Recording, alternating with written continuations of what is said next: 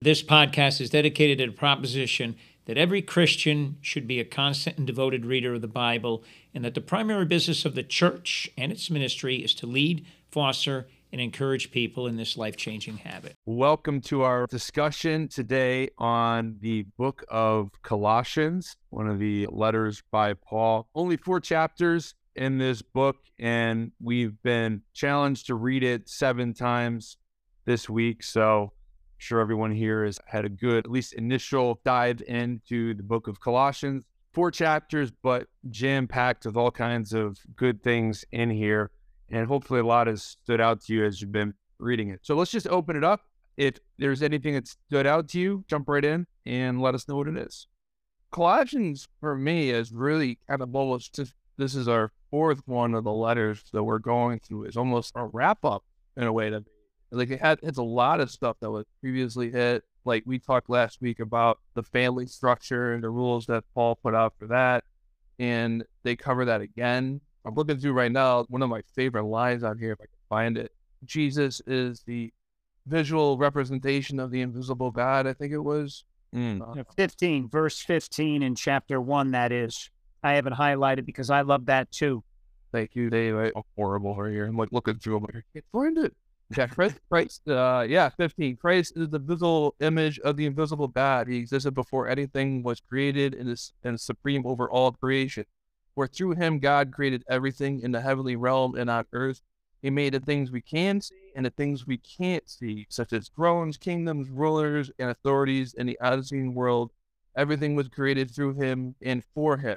He existed before anything else and holds on all creation together. Christ has always been there. Even before he was Jesus, he was Christ. Yeah, I had that highlighted as well. Just, I'm into apologetics, and that's a point of contention, especially from Islam. They'll say, where in scripture does Jesus ever say the words, I am God? And he says it in multiple places, technically. He asks a disciple. You see it here in Colossians from Paul. And then obviously there's the famous where he says, I am, right, to the Pharisees. So that was definitely something that stood out to me. So it was a good catch, man. This is, you could probably cross-reference this also with John chapter 1. In the beginning was the Word, and the Word was with God, and the Word was God. And it goes on through the Word, and the Word, it goes on to say the Word became flesh and dwelt among us. So that's kind of like predating Jesus's incarnation here on this earth as the Word, as the creator of the universe. And Paul is just simply reiterating that here. When I first started reading the Bible, it used to almost bug me when it would say Christ Jesus instead of Jesus Christ. Because I used to think of Christ as that was actually like a family name, like that was his last name, where Christ is his title. Right. So now when I see it, I automatically just start saying Christ Jesus, even if it says Jesus Christ. Because to me, a title should come first. Yeah. So like James King, it's King James. While we're on that, you jumped into that, and it says beautiful, that chapter 1, verse 15 through 20. But just backing up a bit, as we read this enough times, and, I start to see things that tie in for me. So I go back again, chapter 1, 9 to 14. Without reading all of that, Paul's talking about not stopping praying for them. What was going on in Colossae, which I think is important, we know this, just like in other churches that Paul addressed letters to, in Colossae, there was, again, a mix of religions, if you will. There was the agnostics, the Judaism going on. And yes, they believed in Christianity, but they were tainting it with other things. So what Paul does here in verse 9 to 14, he immediately sets groundwork to battle the corruption of Christianity, is what I call it, with the mystical and the legalistic parts of Judaism. He didn't want that, and he had heard that that was what was going on. Then where you referenced, Ben, 15 to 20, I would say, going from verse 15 to 20, now he definitely counters that mixing, I call it, of religions with a better understanding of Jesus Christ. And this is so important. You pointed this out, but can't overlook the importance of this 15 to 20, because this is what these small 4 chapters are all about. The importance of Christ, the supremacy of Christ. He gives us it.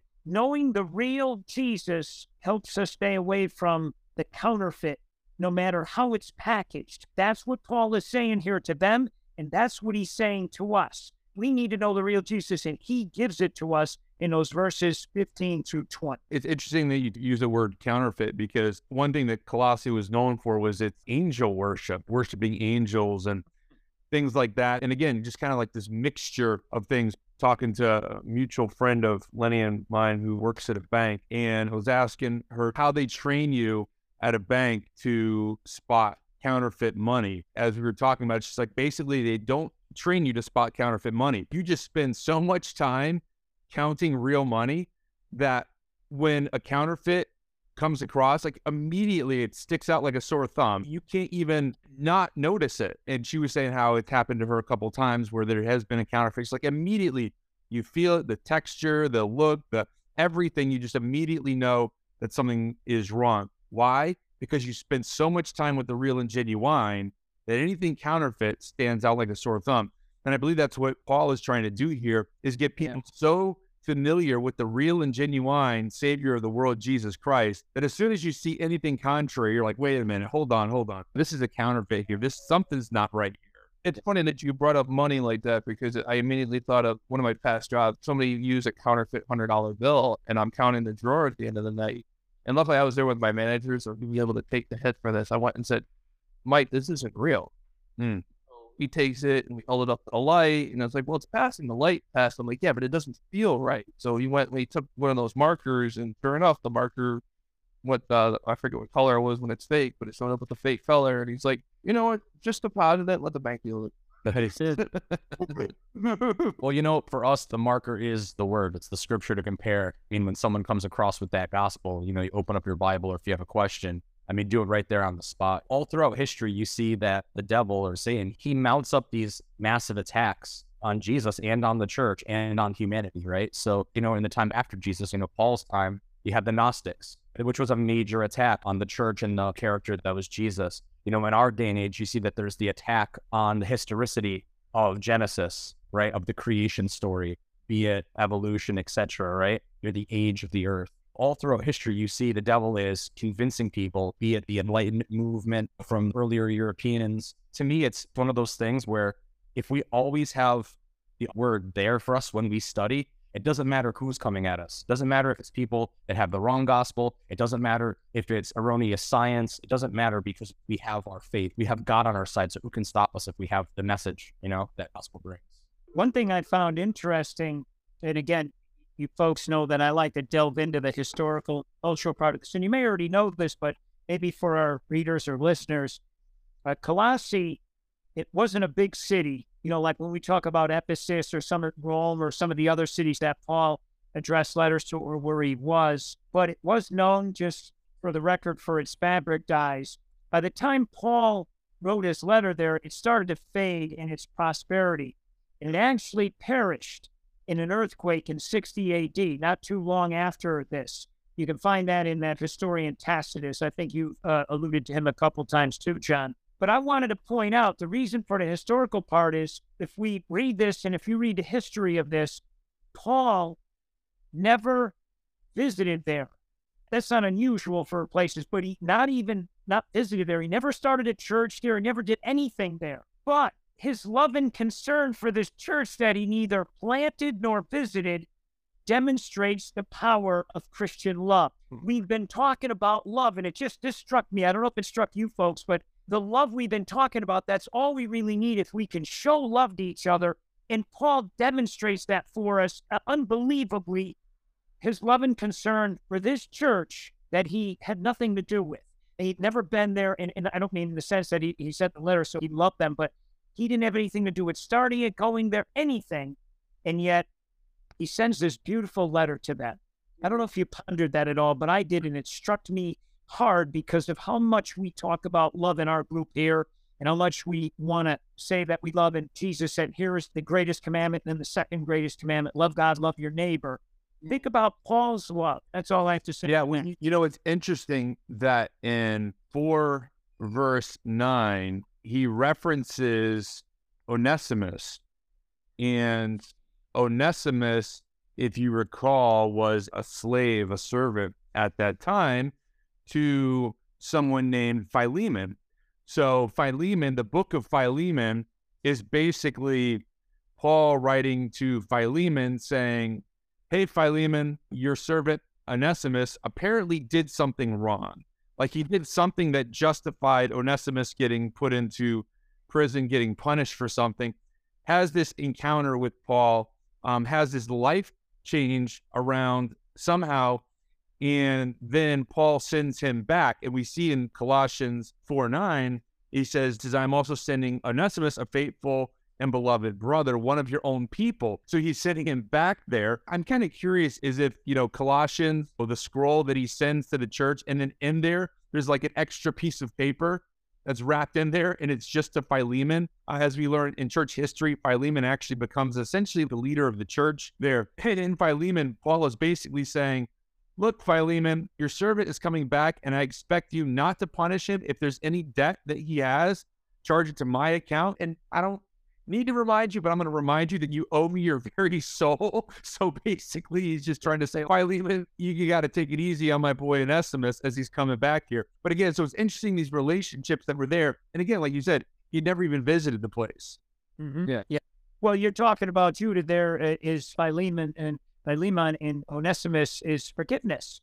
Paul is right. Saying, forgive. In essence, that's what he's saying. Forgive. And haven't we talked about that? I prayed for that, that I have forgiveness toward people. And that's what Paul is professing here. Forgiveness, love, Christian love. I mean, it's all right here for us if we could, it's banging us on our heads if we can only let it get through. Yeah, that's one thing that stood out to me, too, was all the different names that Paul drops in this letter. Because you don't hear him reference as many people, but for me, it conveyed the sense of the church expanding out. It's branching out, and there's these, I don't want to call them foot soldiers, but there's these people in the army of the Lord spreading the gospel. I think Tychius is one of them. You said Onesimus, Barnabas, Mark. I mean, over and over again, Epaphras, who I think founded the church there in Colossae. So just really, out of all the letters, it's the one that it's the most name heavy that I've seen so far. Another interesting thing about the names too, in that I think Timothy is probably one of the most underrated. I was going to talk about Timothy, but went back to my daily Bible one, and I talk about Timothy, and the way that Paul talks about Timothy is like Timothy is his loves that. Yeah, well, not only that, like Timothy co-authors a lot of what we call the Pauline epistles. Timothy's a co-author in them. We see that in Colossians 1:1.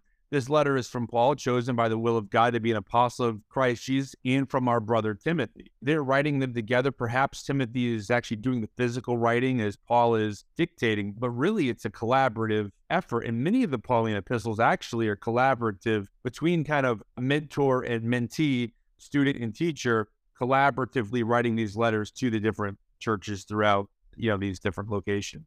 We know the history now. He never made it to the Church of Colossians. No. Lenny, anything stand out to you?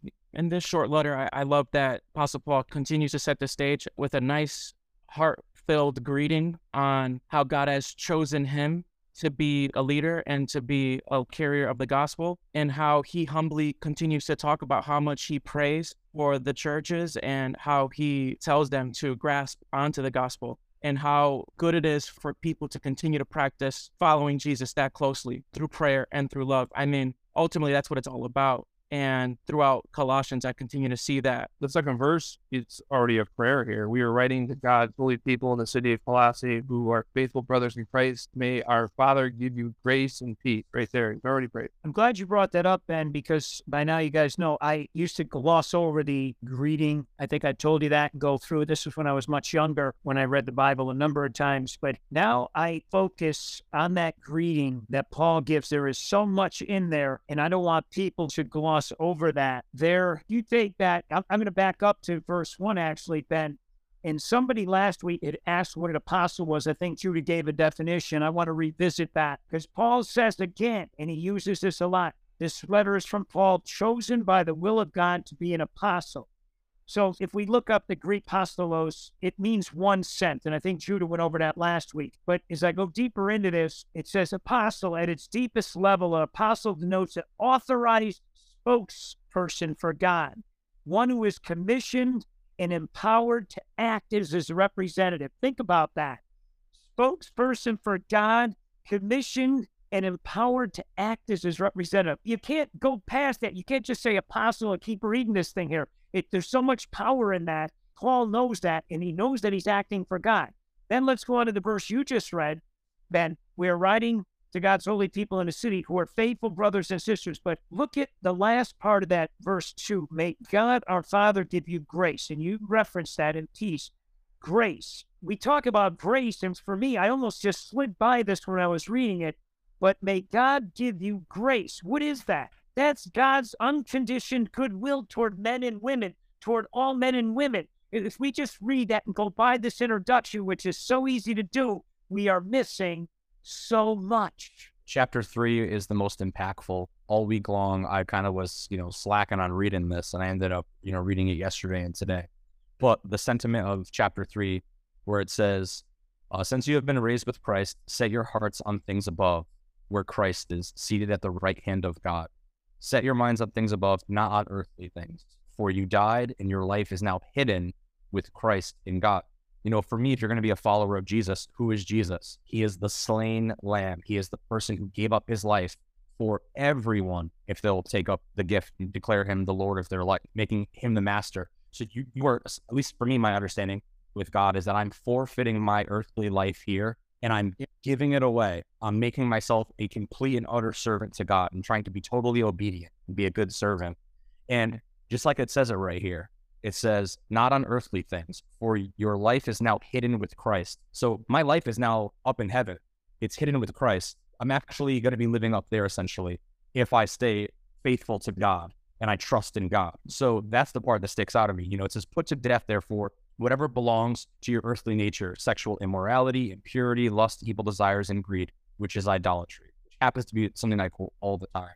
That greed is idolatry because it's easy in our culture, a capitalist society, to want to store away all your acorns, to want to consume. I'm looking around and I see I have my $15,000 motorcycle out there. And I'm like, why did I even buy that? You know how much further that money could have went if I was being charitable? I have this taking on the Holy Spirit being poured into me. I have this immense sense of, I don't want to call it shame or guilt, but I feel compelled to use my resources for things different now, rather than for my own enjoyment. But to continue on with the verse in chapter 3, verse 7, you used to walk in these ways, in the life you once lived.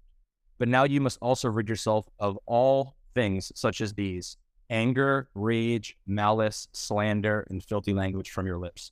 Do not lie to each other, since you have taken off your old self with its practices, and you have put on a new self, which is being renewed in the knowledge and the image of its creator. Here there is no Gentile or Jew, circumcised or uncircumcised, barbarian, Scythian, slave, or free, but Christ is all and is in all. And this has to do totally with what's going on in the world right now, right? We're all one in Christ. I know Judah gave a couple of great sermons the past couple of weeks at Thrive, where he talked about that. There is no race but the human race to God. Do you know what I mean? There is no divides politically. The media may draw the lines for you and say, where do you stand? And they're trying to put you into a box. But as Christians, we're setting our minds on things above, not on earthly things. For me, the Holy Spirit's been drilled this into my head. The result of pursuing Christ like that is to continue to pick up your cross. Colossians 2:6 says, and now as you accepted Christ Jesus as your Lord, you must continue to follow him. And a lot of people think that just because we've accepted Jesus, all right, he'll do the rest. And then our roots don't go really below the surface. They're pretty much on top. And when you go pull a weed, it comes out so easily, but weed spreads like wildfire. It spreads everywhere and it's bad. It kills your vegetables. It kills your plants. It gets under your foundation and it messes things up, but you have to let your roots grow a lot deeper. And then it says, then your faith will grow strong in the truth that you were taught and you will overflow with thankfulness. And here's the thing, if you stay above the surface with digging into God's word, then you'll start to believe the philosophies of other people, the nonsense that other people might be thinking, trying to teach, because you don't really know for yourself. You gotta be careful too. It's like a fine line. If you're not digging into God's word to know these things, then anybody can sound like they know what they're talking about. I would definitely like to hear everyone's thoughts, seeing that I respect all of your guys' thoughts on scripture, unpacking chapter 3 like that. Because to me, there's so much that's in that chapter worthy of us discussing. John, I'm going to summarize it up for you because I appreciate you bringing it up. And I had mentioned earlier that to me, Colossians is about the supremacy of Christ. And that's what I'm getting out of it. In the verse you read, you read a number of them things, and it was beautiful, but on chapter 3, verse 11, at the end of it, I just want to read, you read it, but I want to read the way my book reads because I underlined the first part of it. And if this doesn't sum it up for me, this is, you asked the question, John, this is how I feel. My book says, Christ is all that matters. It goes on to say, and he lives in all of us, but just that first part, Christ is all that matters. That's all I need to know. Right there. You want to know what I think of it? Right there. Christ is all that matters, period. End of story. That's powerful right there. That whole idea, Christ is all that matters. I think we need to get t-shirts made up.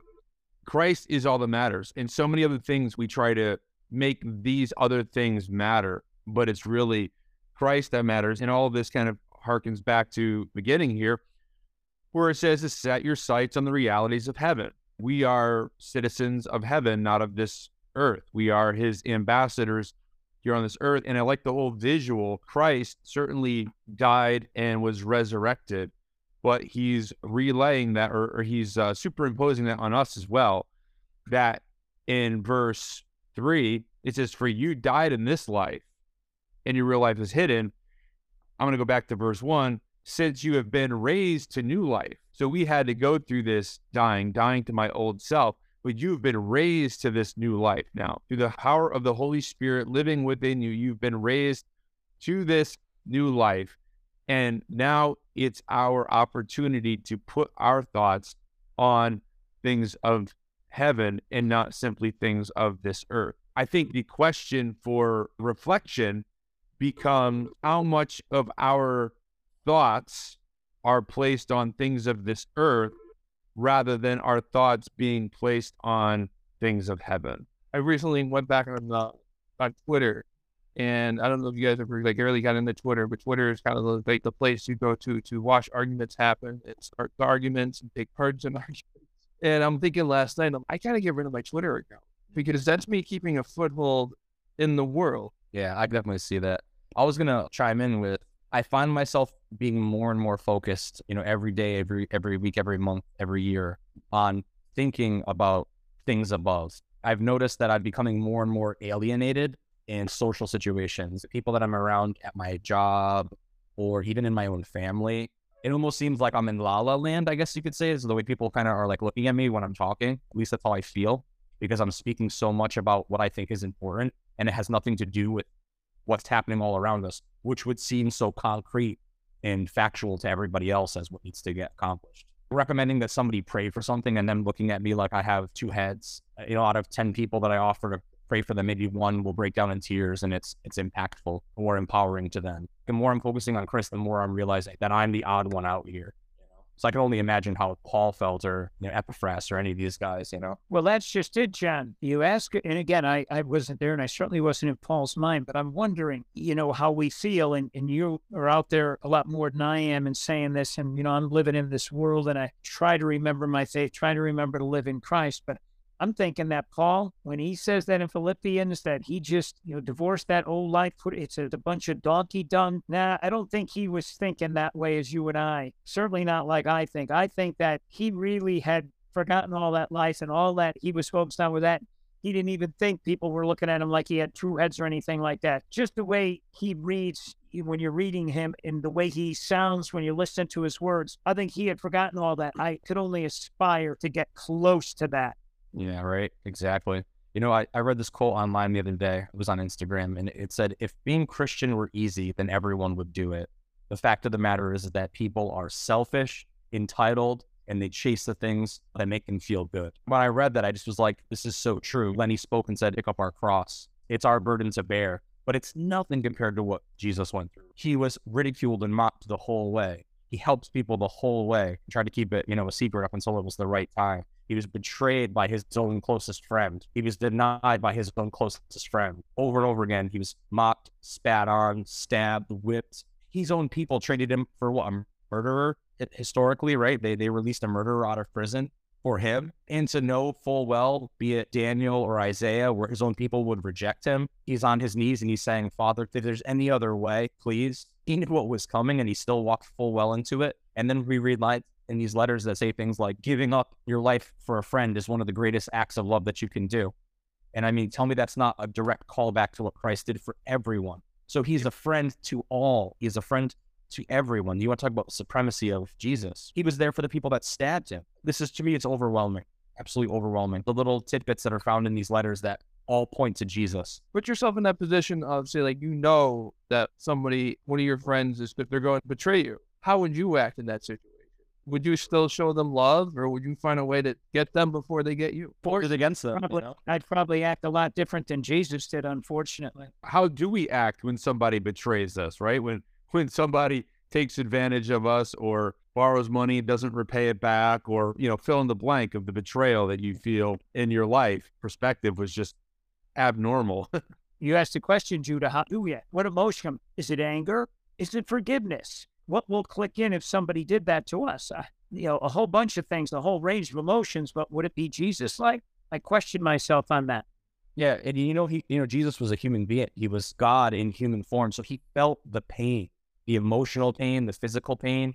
He experienced it all. And to think about that, he didn't even act like they did anything wrong. He forgave them before they even did it. And to know that he is God, that he had the forethought that all this would unfold. Yeah, John, you made me just think of something as you were talking there about the forgiveness. And I don't know if I've ever thought of this before, but yeah, even as he was being crucified, he was here to forgive everybody's sins, so that even those people that were mocking the Roman soldiers who tore his garments apart and cast lots for his garments, the one criminal on the cross on the one side of him, everybody, he forgave them. He'd already done it. That's why he was dying. That just struck me for some reason. Thank you. It was that the two guys beside him, one of them was like, if you are truly the Son of God, set us free. And the other one was like, completely believed that he's the Son of God. And Jesus went and said, I guarantee that I continue to that's it. You will be with me in paradise. The guy is there. He's dying. He's going to be dead within the day. And Jesus is like, because of what you did right now, you were forgiven. What did that guy even do? Well, the thief on the cross? Yeah. We commonly refer to him as a thief on the cross. I mean, so probably stole something, but... Robbers and thieves. The Romans didn't play, though. You know what I mean? No, they did. Unlike the man that the Jews got released in place of Jesus, Barabbas, who was a murderer. Yeah. He was a known murderer, insurrectionist, led riots, and they released him versus Jesus. They crucified them for being thieves. Isn't the usual punishment they just take your hand off? That's in Singapore, not in Rome. What was his name? The murderer? Right. Barabbas, right? Think about that. If Barabbas got out because of Jesus and then he watched him die, imagine the ramifications of what he went through seeing all this happen and actually watching him die. Like, he even saved him. He was a literal person that Jesus literally died in his place. Yeah, and saved. Yeah. What are the ramifications of that? If they were crucifying thieves to death, what would have been the fate of him who was a murderer? They already talk about what happened with Barabbas after? I could be wrong on this. I thought I read where he just went on to lead other insurrections and doing what he was doing, against the Romans and ended up getting killed. But I'm not totally sure on that. So it would be great, like, we found out, like, all of a sudden he turned his whole life around and became, like... I'm not sure that happened, but I'll do some research on it again. Yeah, he's definitely not the focus of this. Yeah. Let's not get it twisted. Anything else to add out to anybody in Colossians here? Yeah, I have one. Unless, John, did you have something? No, you go right ahead. Yeah, I'm looking again, John. You've got us focused on that chapter 3. So I'm going to go to the end of chapter 3, verse 23. And it says, work willingly at whatever you do, as though you were working for the Lord rather than for your people. We heard that in Ephesians and it's other places too. Remember that the Lord will give you an inheritance as your reward. And this is my favorite part, and that the master you are serving is Christ. And you've been alluding to that, John, the way your life is going, that the master you are serving is Christ. Again, going back to that verse up there in 11, Christ is all that matters. Master we are serving is Christ. That's what stuck out to me. Do we work as if we're working for Christ? Just this question, I don't want to bring that up, Judah, because I had a bad answer for myself. It's probably not all the time. Yeah, me too. I have a bad answer for that one. Yeah.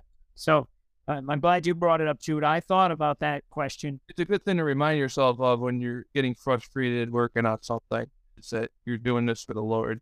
Doesn't seem as bad, easier than doing what Jesus had to do, getting whipped and carrying the cross. Well, as we've learned throughout the Bible, and especially in the New Testament where Jesus talks, working is good. To have a living, to make a living, to earn money is good. And as we know, it's not money that's bad, it's the love of money that's the root of all evil. And so if we remember that if we're working, making a living, taking care of our family and friends and doing charitable things, if we can remember this, that the master we're serving is Christ, that we're doing all this for Christ, if we can remember that all the time, we would be in a great place. Since we're here kind of in chapter 3, I'm not sure how we skipped 1 and 2, but in chapter 3 here, just jam-packed. I mean, kind of picking up where we left off a few moments ago, I think it just so rich in verse 12. It says, since God chose you to be the holy people he loves, you must clothe yourselves with tender-hearted mercy, kindness, humility, gentleness, and patience. Where's your kindness t-shirt? Yeah. And I think that that's the thing. It's like, are we clothing ourselves? I mean, this just goes on and on. I mean, it just gets better and better. But just stopping right there for a moment. When I think about clothing myself, I think of this is something that I do in the morning, right? I wake up in the morning, I get ready for the day, and then I select the clothes that I'm going to wear, which is what? It's how I'm going to present myself to the world. So it's, if you're going into the office as maybe Dave is to deal with customers or whatever else like that, you're going to dress in an appropriate way. If Johnny's going and he's going to do tattoos, he's going to dress an appropriate way. If Lenny is coming here and he's going to be working on a project, he's going to dress a certain way. If I have to go to a funeral today, I'm going to dress a certain way. So I'm examining the day and determining how I need to dress. Here, Paul is saying, okay, here's the clothes I want you to put on, guys. I want you to put on tender-hearted mercy, kindness, humility, gentleness, and patience. Skipping verse 13, not because it's not good, but just because I think it's a whole discussion in and of itself. Skipping verse 13 to the first part of 14, above all, though, this is the jacket you put on over everything. Above all, clothe yourselves with love, which binds us together in perfect harmony. And so just the visual I think of is getting up in the morning, brushing your teeth and say, okay, I'm going to put on my mercy. I'm going to put on my kindness. I'm going to put on some humility right now. I'm going to throw a dash of gentleness cologne on. I'm going to put some patience on, and let me put my coat of love on before I go out into this world. Even as I say these things, I'm feeling challenged, because how many days do I get up and I'm putting on anger and grumpiness and frustration and being annoyed at something? Instead, those are the clothes that I'm putting on, knowing the situations that I'm going to, rather than these clothes that Paul is encouraging us to wear. Every once in a while, I'll get like a thought, and if I'm lucky enough, I'll be able to write it down. And I wrote this a couple of weeks ago. Some churches have a dress code. Heaven has a dress code too. It's not a code on how you dress your outside, but your inside. Clothe your soul with love. Yeah, that's good. I heard the story once. There's actually Nicky Gumbel that I do the daily devotional. He put it together, and he was telling some story about what he was first volunteering at his church. He was getting trained on how to help people out in the parking lot. And some lady, she was running and she got keys and she's trying to get to church on time. The guy looked at her and he goes, "That's all you can find to wear?" Her face just completely changed. If she put her head down and she turned around, walked away. He was talking about how that affected him, how he was so kind of disappointed in the guy. I would never do that. Right. I'm like, yeah, church isn't for the people who are already spiritually healthy. I mean, yeah, it's good to go there to stay spiritually healthy, but it's not for the people who show up and, oh, my life is falling apart and I really need to get there, and all I can find to wear is right now a wrestling t-shirt. All I can find is this wrestling t-shirt. I don't want them to get to the door and where's your suit? I wanted to talk briefly about chapter 1, verse 24, because that's another thing that stood out to me. And like Judah mentioned, we kind of jumped right into some other stuff. Now I rejoice in what I am suffering for you, and I fill up in my flesh what is still lacking in regards to Christ's afflictions for the sake of his body, which is the church. Just that first line, I now rejoice in what I am suffering for you. So the act of following Jesus suffered for others, and here's Paul now rejoicing in suffering for others. I can't help but think that Jesus was rejoicing in what he did, or what God did for all of mankind, to give humanity a second creation, a second shot at the purpose for existence in regards to sacrificing this worldly life that we have, or that we are leaving behind, for this new hidden life that is up in heaven with Christ seated at the right hand of the Father.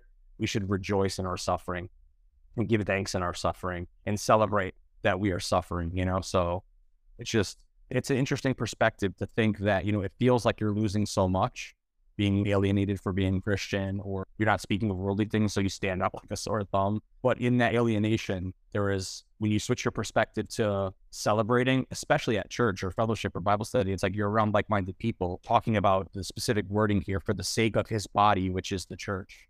And we hear that often in scripture, that the church is the bride of Christ, or the body of Christ. The way a wife gives herself over to her husband. I don't know.